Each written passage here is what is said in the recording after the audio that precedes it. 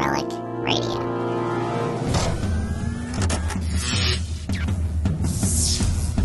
This is Relic Radio Sci-Fi, old-time radio, science fiction stories from RelicRadio.com.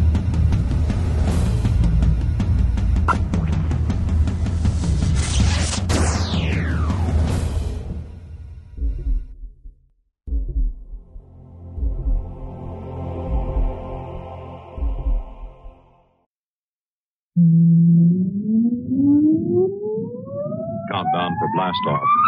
X minus 5, 4, 3, 2, X minus 1, fire.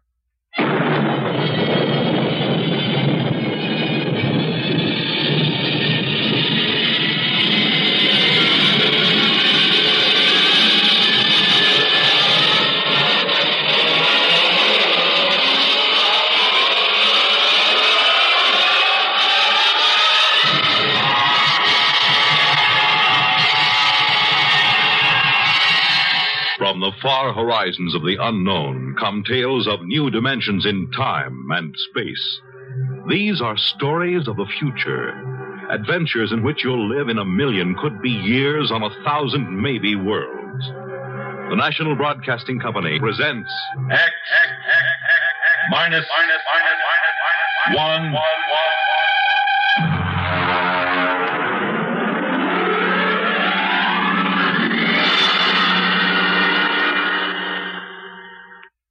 The Haunted Corpse by Frederick Pohl.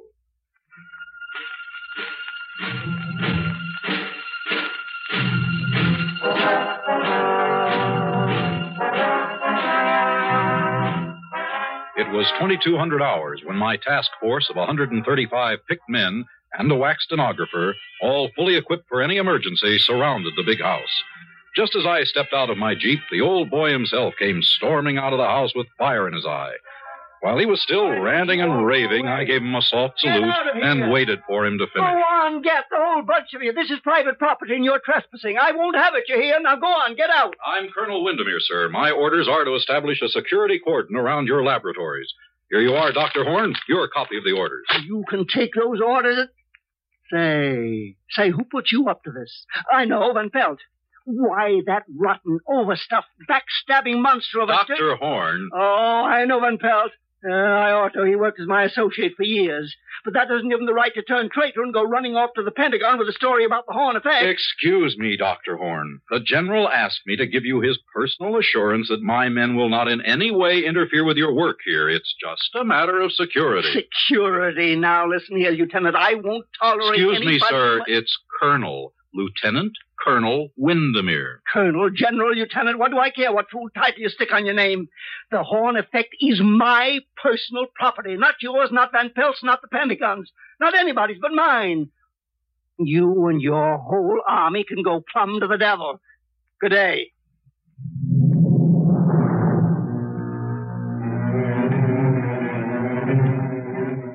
I watched the old man, he must have been all of 85, go stalking back into the house. During the night, a wire-stringing detail surrounded the whole place with 3-strand electrified barbed wire with guard towers every 50 yards. I inspected the whole establishment before breakfast the next morning. And then, satisfied that everything was in order, I ate breakfast in my tent. I was interrupted by the appearance of Van Pelt, the fat and chubby scientist who had sent the original report to Washington. What did he say? How did he take it, Colonel? I mean, is he sore? Sore as a boil, Doctor. Oh. Well, you're here, so I guess he won't try anything. By the way, I didn't get a chance to have breakfast in town, and I wondered... Oh, of course. Have some bacon and eggs. Thank you very much. It looks delicious.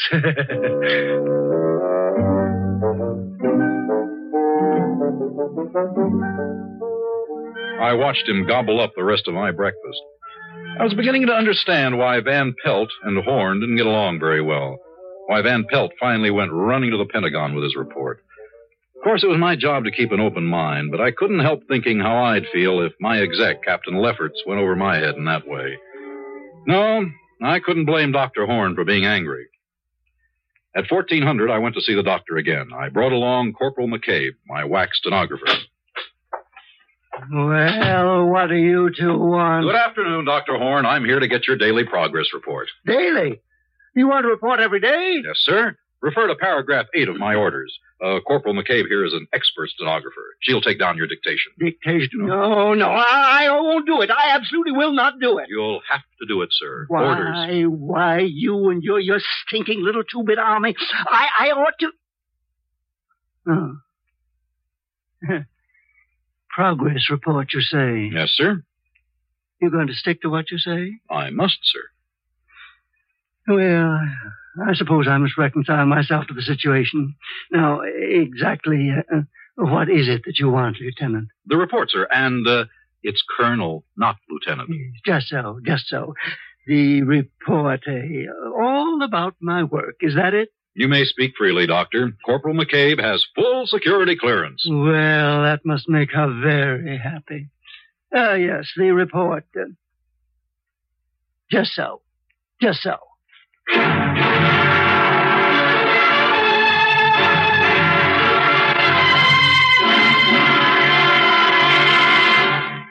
You're listening to The Haunted Corpse on X-1. Have you ever read the want ads? Well, say one morning you pick up your hometown paper and spot an ad which reads, Wanted, for important position with fast-growing concern. Native-born American citizen, male or female, at least 35 years of age. Must be able to give proof of 14-year residence in the United States. Position of 4-year duration with possible renewal. Room and board furnished. Yearly salary, $100,000, with an additional $40,000 for travel and official entertainment, plus $50,000 for operating expenses. Summer residence furnished with paid vacation. Qualifications of applicant carefully checked before position assigned. Now, an ad sounds mighty attractive, doesn't it? But the job it describes isn't a soft one by any means. As a matter of fact, it's probably the toughest job in America. That of being President of the United States. And the first job of each president is to take an oath that he will faithfully execute the office to which he's been named and will, to the best of his ability, preserve, protect, and defend the Constitution of the United States. Yes, the job of being president is a mighty important one, but preserving and protecting the Constitution is even more important, because the Constitution is the supreme law of the land. The president may veto a bill, but if Congress, by a 2/3 majority, passes the bill over his veto, it becomes a law under the Constitution, unless set aside by judicial judgment. Thus, the best interests of the people are protected. That's how your American Constitution works.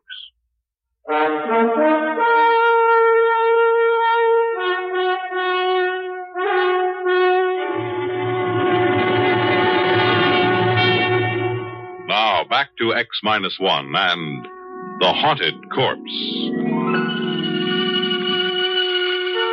I wasn't deceived by Dr. Horn's sudden willingness to cooperate.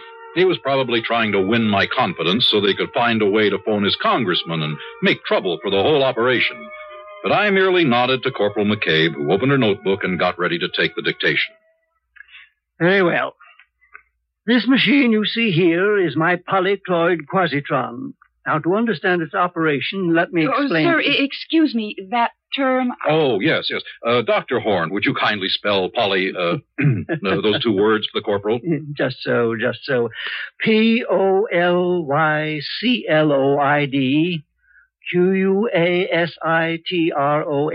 Thank you, sir. Just so. Well, now, the various... It was rough going for about an hour. The doctor had to pause every 50 seconds to spell a word for McCabe, who was looking more and more ill at ease. But there was one virtue to this slow pace. I was able to follow it all fairly well. And when the doctor finally stopped, I was ready to sum it up for him. I hope, Lieutenant, that I've made myself clear? Yes, sir. In other words, you've perfected a method of electronically killing a man without touching him. What? Electronically killing a man without touching him? Yes, sir. Just so, Lieutenant, just so. Will you tell me one thing? What in the sweet name of heaven did I say that gave you that particularly stupid notion? Well, sir, that's what you said. It is also what my briefing from General Follansby at the Pentagon gave me to understand. Oh, rubbish. Oh, I see what you mean. Just so. I confess I wondered why you're here in the first place. The government feels that this is a weapon. Of course, sir. Oh, well, now we understand each other. My machine renders humans into corpses. So does a Chip Flint, for that matter. Yeah, but never mind. That is the aspect which interests you. Yeah. Very good. But mark this, Lieutenant. My Quasitron does something no Chip Flint can do. It removes from the human body that thing which possesses only a negative definition, the quantity that we will term X, which, added to the body, produces a man, subtracted leaves a corpse.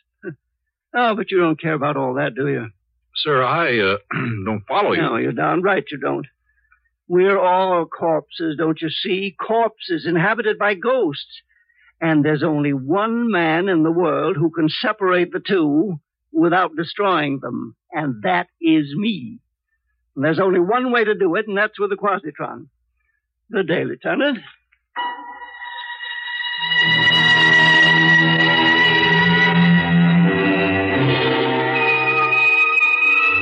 Corporal McCabe and I left hurriedly. I was ready now to make my situation analysis according to orders, but I decided to check one fact. I summoned Van Pelt to my tent that night. No, Colonel Windermere. He's perfectly sane. Perfectly. But he is also dangerous. Particularly dangerous to me. I mean, of course, if I hadn't the Army's promise of complete protection. Colonel, that bowl of fruit looks tempting. I wonder if I... Oh, help yourself, Dr. Pelt. Thank you. Tasty. Very tasty. Dr. Van Pelt, I must have the straight dope on Horn. What's this ghost business? My goodness, Colonel, that's just the old man's way of putting it. Forget the term ghost if it really distresses you. Now, whatever you want to call this thing in the body, life, intelligence, or whatnot, this is what his machine works on. If he wishes, he can replace this quantity or remove it from body to body. You might call the operation a transference. A transference of the personality. Yes, that would describe it.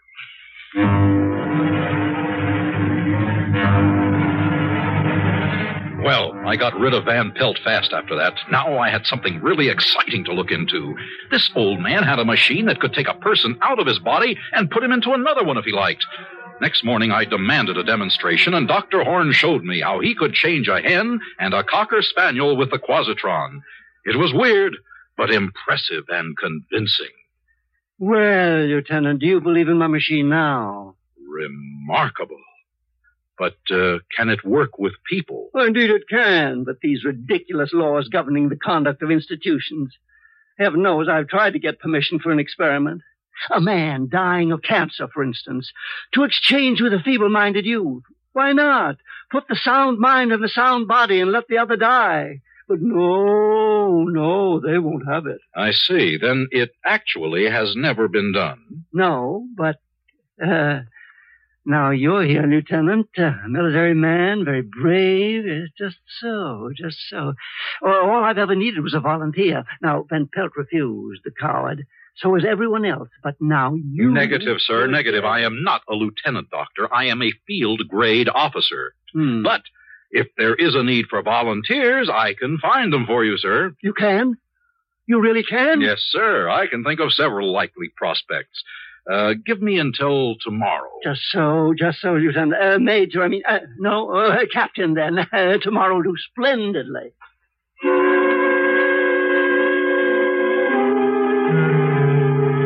My immediate job was to get the volunteers. I would require two. The first was easy. A private in Able Company. I sent for him, and he appeared looking apprehensive.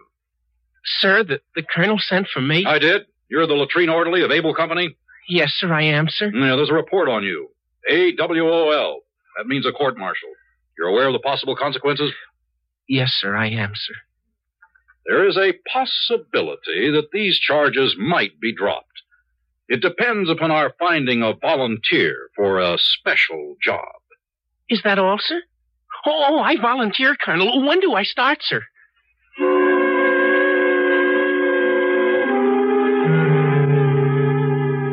That was one.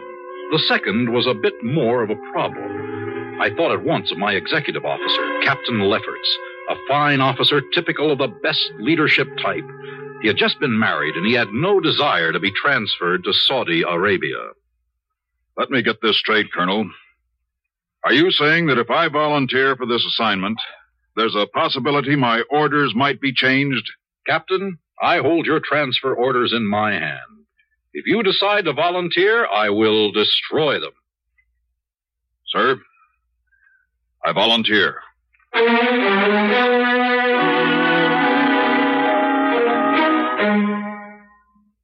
So it was done.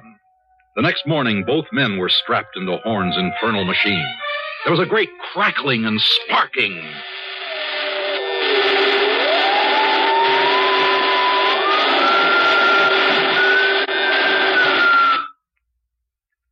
There. It's done. May I speak to my men? Go right ahead, Lieutenant. The orderly first. You, name, rank, and serial number. Sir? Lefferts, Robert T., Captain AUS, serial number 033-39615. Oh, sir, about that transfer to Saudi Arabia. No, that'll do. Good heavens. And now you. Colonel, sir, I changed my mind. If I can't go back to latrine orderly, I'll take the guardhouse, sir. It worked. Addie's men. You really did it, Dr. Horn. Just so, Lieutenant, just so. I really did.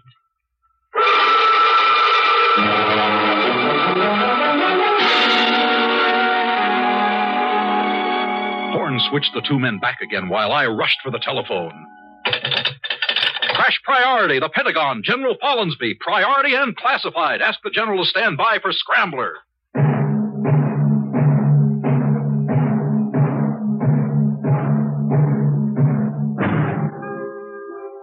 A weapon?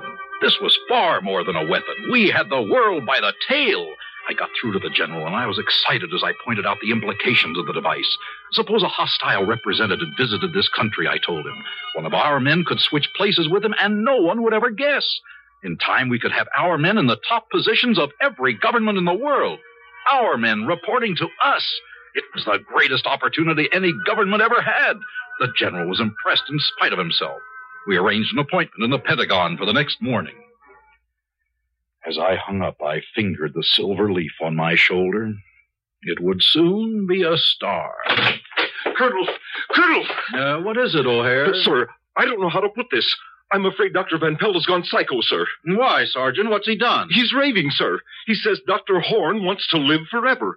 He says all Horn was waiting for was to make a test on a human being. He says now you've given Horn his test, Horn is going to grab the first human being he can find and, excuse me, sir, this is what he said, and steal his body. Great Scott! Where's Van Pelt now? In the laboratory, sir, with Dr. Horn. Gee, is everybody around here nuts? I saw it all in a flash. Dr. Horn had a brilliant mind but a worn-out body. He was going to make a switch before his own aging machinery broke down. I had to stop him. Van Pelt was there literally asking for it. When I opened the door of the lab, I stumbled over Horn's body, dead. He'd already done it. Next to his body sprawled my whack, Corporal McCabe, stunned by a blow on the head as she tried to prevent the tragedy. And there at the machine was Van Pelt, or what used to be Van Pelt, striking the complicated machinery with one blow after another. Too late, Colonel! Too late! Don't destroy the machine! Stop! It's too late, I tell you! Too late! Not that I know who you are! You're not Van Pelt! You're Horn! Get away from that machine! No! Not until it's destroyed! Destroyed! Destroyed! McCabe, you killed him. You fool, you unutterable ass! Wing him, yes. Stop him from smashing the machine, yes, but why did you have to shoot to kill? It seemed the best way. You've ruined everything now. Horn's dead, and so is Van Pelt. The machine is wrecked beyond repair. Sorry, Corporal, but I'm putting you under arrest. Give me that gun. I'm afraid not. You're fundamentally a nice guy, so I'm just going to lock you in here long enough to get away, Lieutenant. Lieutenant? Huh? Horn! You're Dr. Horn! Just so, Lieutenant. Just so. Goodbye.